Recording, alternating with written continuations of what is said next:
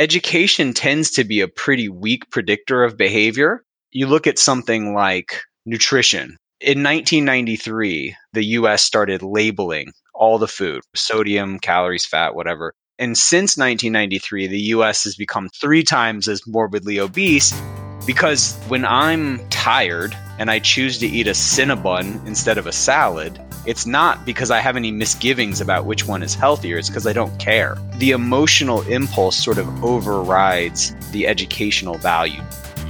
Welcome to the Mitlin Money Mindset Show. This is a podcast about the financial, money, and recreational mindset needed to successfully plan for and live your best life before and through retirement. Let's dive into today's show. The opinions voiced in the Mitlin Money Mindset Show with Lawrence Sprung are for general information only and are not intended to provide specific advice or recommendations for any individual. Past performance is no guarantee of future results. All indices are unmanaged and may not be invested into directly. Investing involves risk, including possible loss of principal. No strategy ensures success or protects against loss. To determine what may be appropriate for you, consult with your attorney, accountant, financial or tax advisor prior to investing. Investment advisory services offered through CWM LLC, an SEC registered investment advisor. Guests on the Mitlin Money Mindset Show are not affiliated with CWM LLC. I am Larry Sprung, your host for the Mitlin Money Mindset Show and founder and wealth advisor of Mitlin Financial. Today's guest is Dr. Daniel Crosby, Chief Behavioral Officer at Brinker Capital. Dr. Crosby is a psychologist and a behavioral finance expert who helps organizations understand the intersection of mind and markets.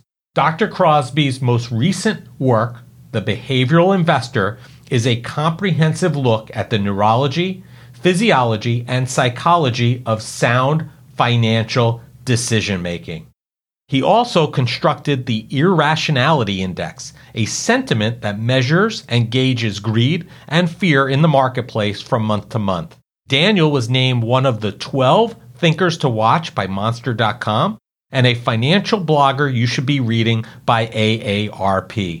When he's not consulting around market psychology, Daniel enjoys independent films, fanatically following the St. Louis Cardinals baseball team, and spending time with his wife and 2 children. Well, I am very excited to have with me Dr. Daniel Crosby. Thank you for coming on the show today, Dr. Crosby.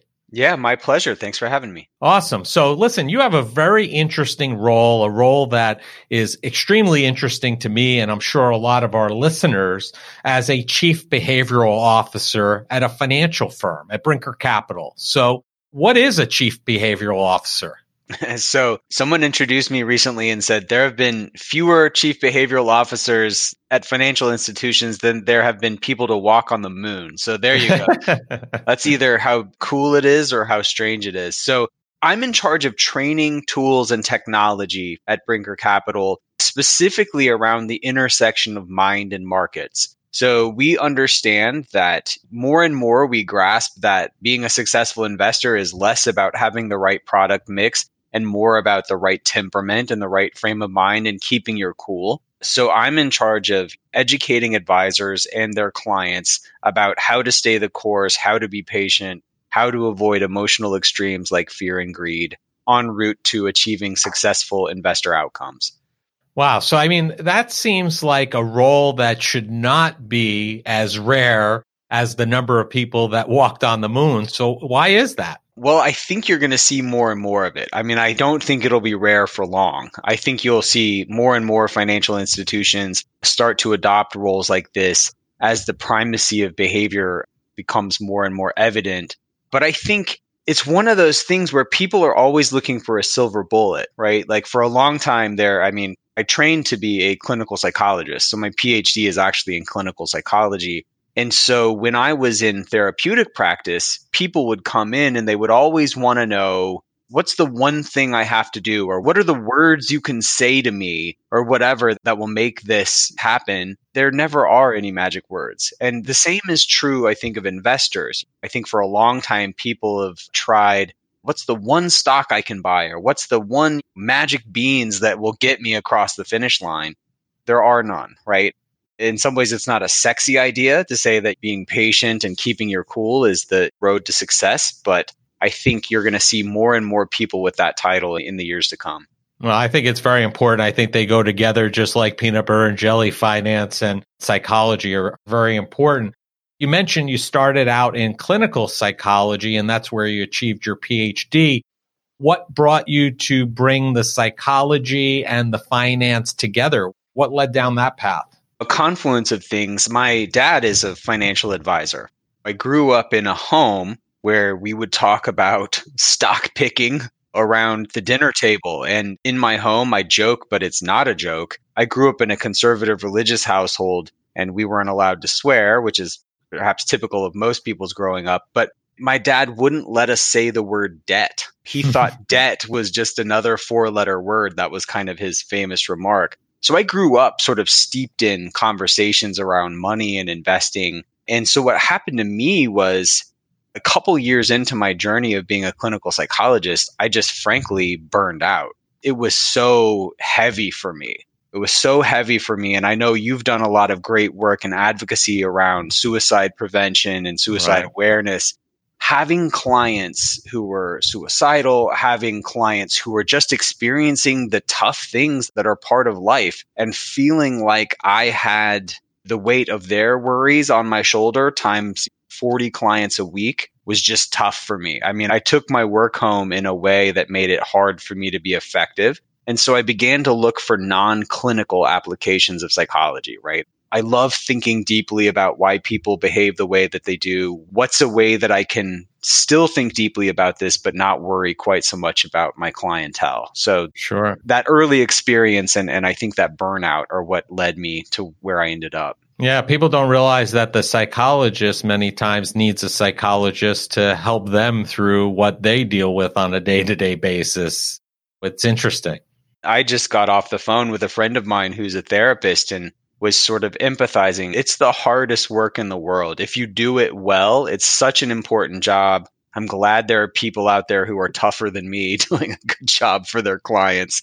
But it's the hardest work in the world. If you do it well and you really sit with and empathize with those clients and you do it 40 hours a week, it's extremely taxing. It's a burden. You definitely do need your own therapist. Yeah. This is the Mitlin Money Mindset. And what I want to know is, how does an investor's mindset affect the financial decisions that they make? I mean, I would think it has a huge impact. Yeah, it has a huge impact. So when researching my last book, The Behavioral Investor, I looked at the fMRI research, so basically brain scan research, and how activated our brains become when we think about different things. So they measure sort of the electrical stimulation in your brain when you think about politics or religion or sex or money or death. You know, it's these sort of fraught conversations. And money elicited more static than any of those other things. And so we are more wound up about money than God, politics, anything else, death. And so it's easy for us to get out of the sweet spot, that sweet decision-making spot, because the youngest parts of our brain are also the most advanced parts of our brain. But when we get sort of emotionally excited, we're not thinking with that most developed, most psychologically advanced part of our brain. We're thinking with sort of the animalistic, primitive parts of our brain. I think the answer is that mindset has everything to do with it, and that your mindset is easily moved from the sweet spot. You're quickly moved from homeostasis and into a place where you're making decisions at an emotional extreme, either an extreme of fear or greed, and those are seldom good decisions. So is there anything to the fact that you hear a lot that a lot of people's decisions regarding money and finance tend to root back into what they learned in their childhood? But to some degree, I think what you're saying is at certain points that kind of gets thrown out the window and we go into that fight or flight mode. So is there really this heavy emphasis on what we're teaching our youngsters with regard to money? Is that really helpful starting them at the early age, or does it always revert to this fight or flight scenario? I'll give what I hope is a nuanced answer. So there's no doubt that your early money scripts and your early money lessons play a big role. And I think The same way that a fish doesn't know that it's wet. Like, I don't think that many of us even understand that we have money scripts until we perhaps get married. And then our money values and our money narrative comes into sharp relief with that of someone else.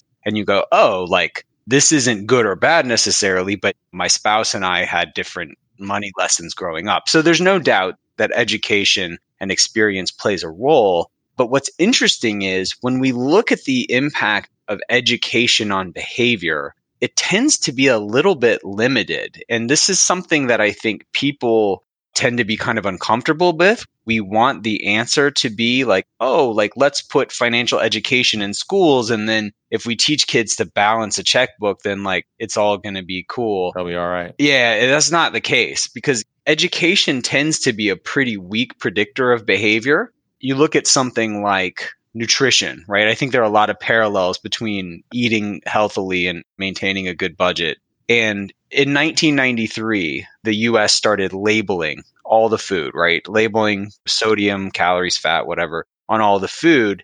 And since 1993, the US has become twice as fat and 3 times as morbidly obese, because like, when I'm tired and I choose to eat a Cinnabon instead of a salad, it's not because I have any misgivings about which one is healthier. It's because I don't care. Right. And so the emotional impulse sort of overrides the educational value. So I do think education is important as sort of a baseline. But then from there, we need legislation. We need hand-holding from an advisor or another coach, someone to hold your hand in real time.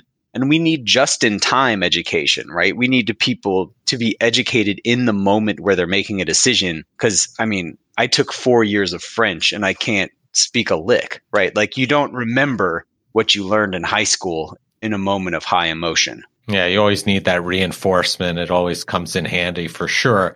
Now, we've seen a very interesting year this year from a number of fronts, from a health front, from a psychology front, from a financial front.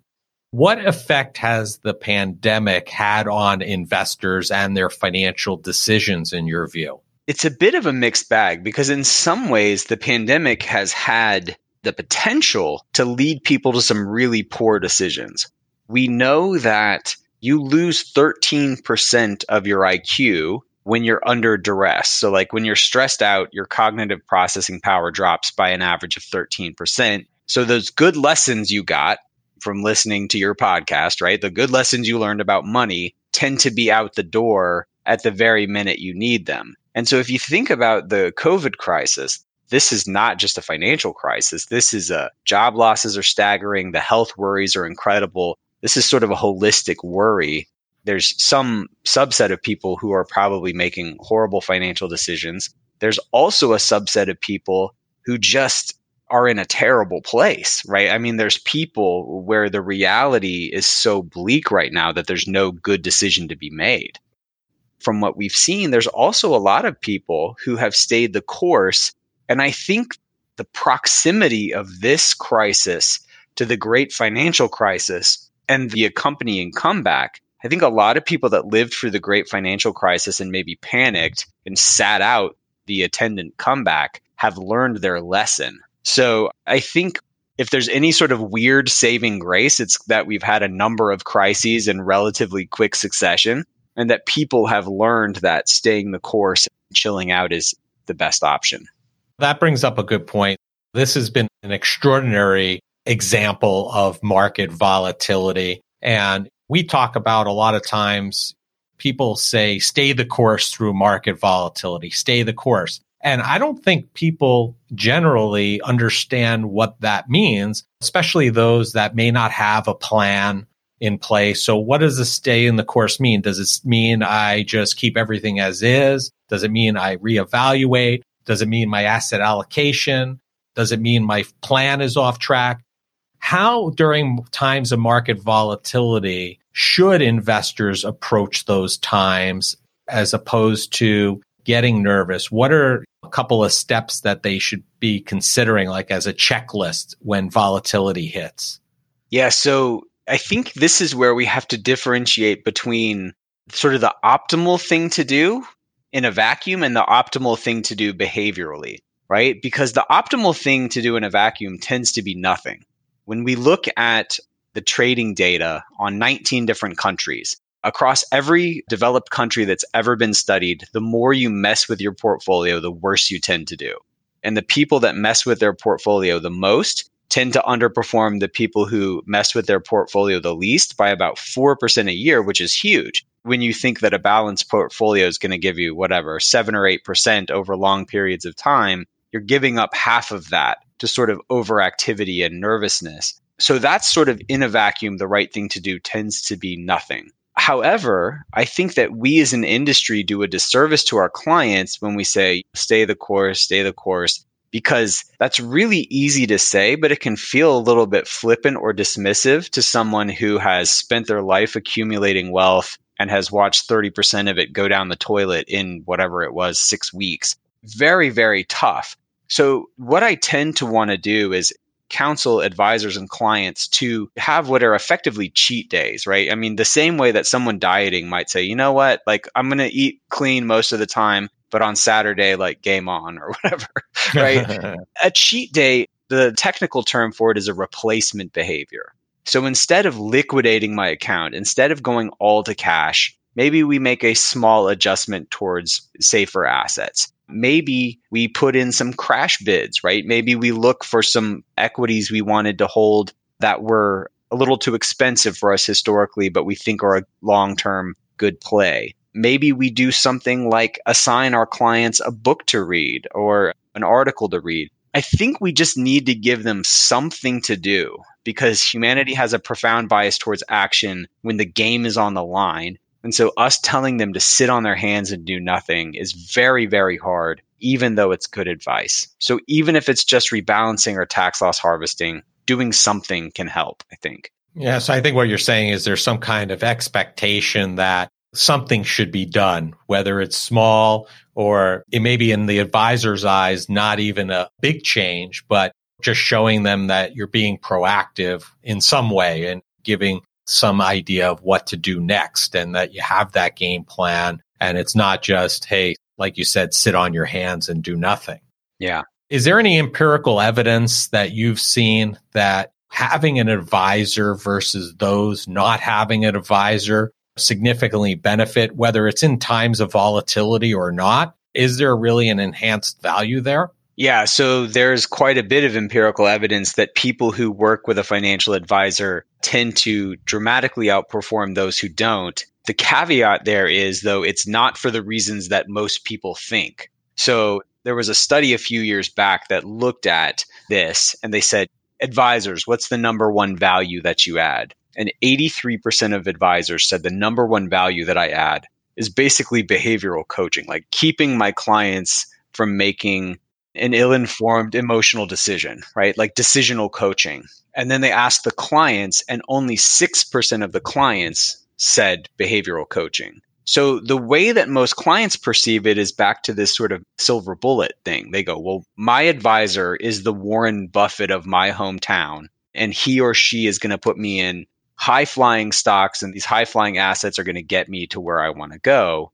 Well, the reality is people who work with an advisor tend to do 2 to 3% better per year, which over an investment lifetime would theoretically double your returns relative to a no advice condition. And we know evidence from Canada shows that people who have a long-term relationship with an advisor had 2.7 times the wealth of their no advice peers. But again, what has driven this is decisional coaching, behavioral coaching, and honestly keeping that client from making 3 or 4 bad decisions over an investment lifetime. Like if your advisor kept you invested in 2009, she paid for herself forever. Right. Right? I mean, it's just 2 or 3 decisions over a lifetime that are make or break. If your advisor can help you do those things, she's paid for herself. Yeah. Basically, if that advisor is still around and they did the same thing early 2020, they basically made their mark once again. Yes, absolutely.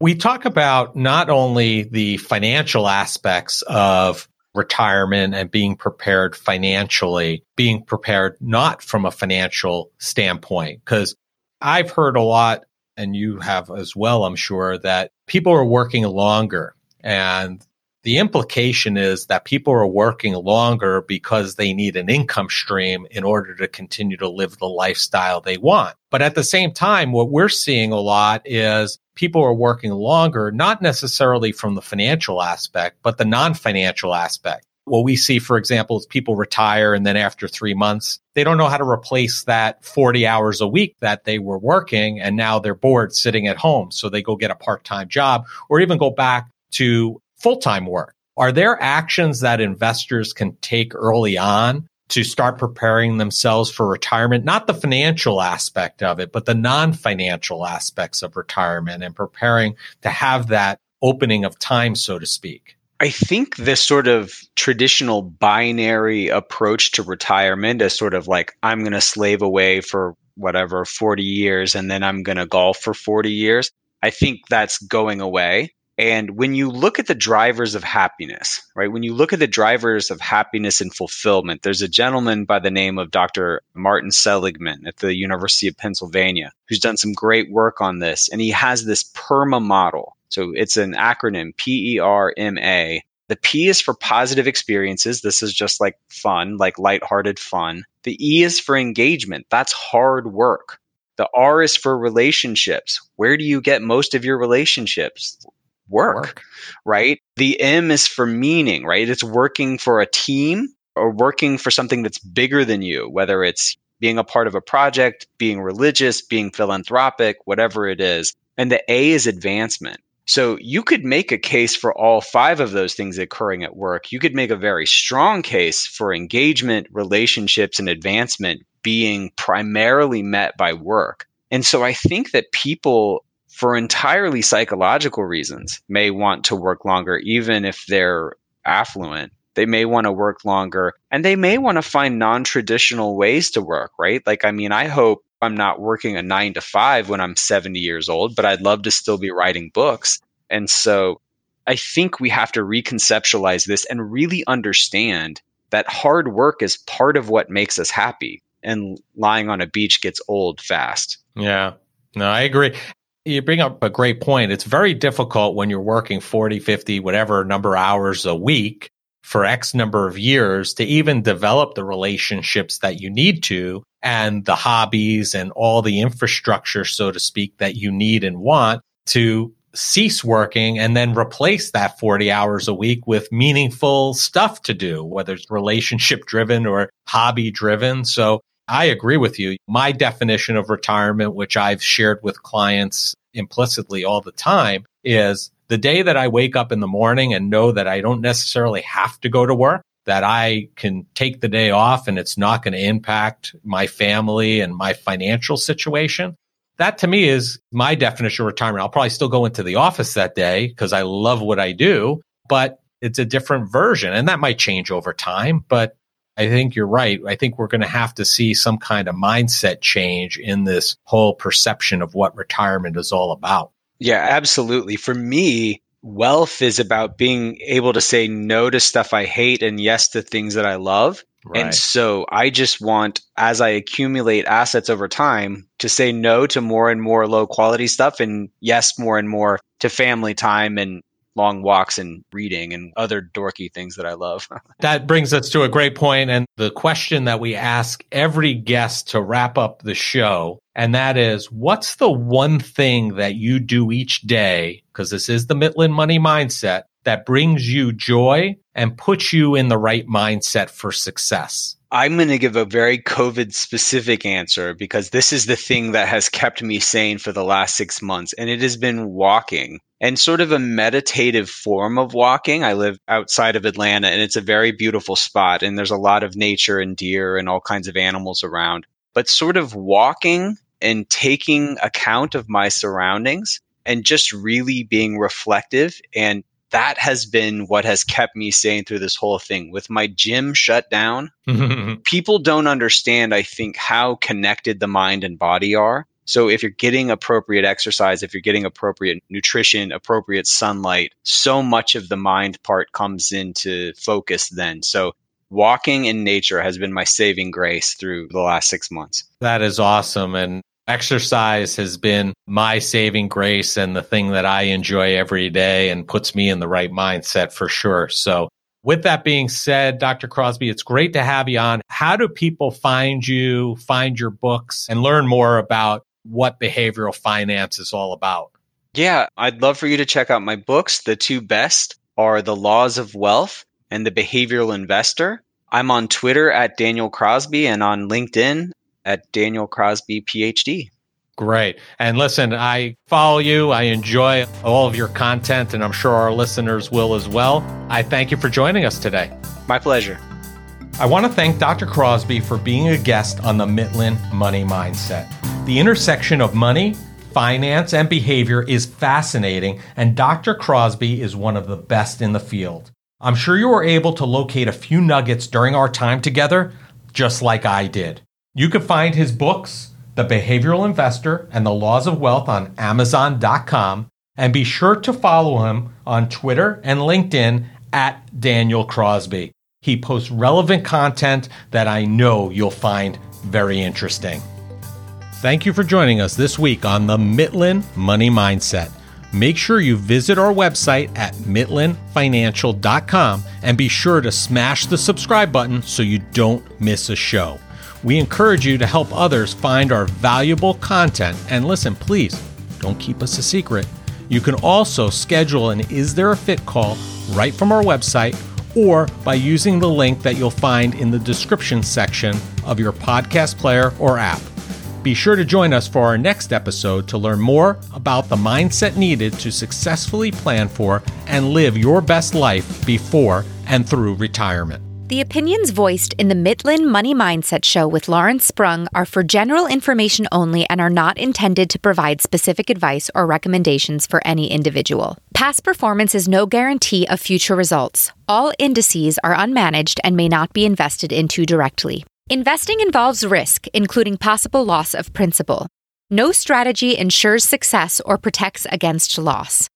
To determine what may be appropriate for you, consult with your attorney, accountant, financial or tax advisor prior to investing. Investment advisory services offered through CWM LLC, an SEC-registered investment advisor. Guests on the Mitlin Money Mindset Show are not affiliated with CWM LLC.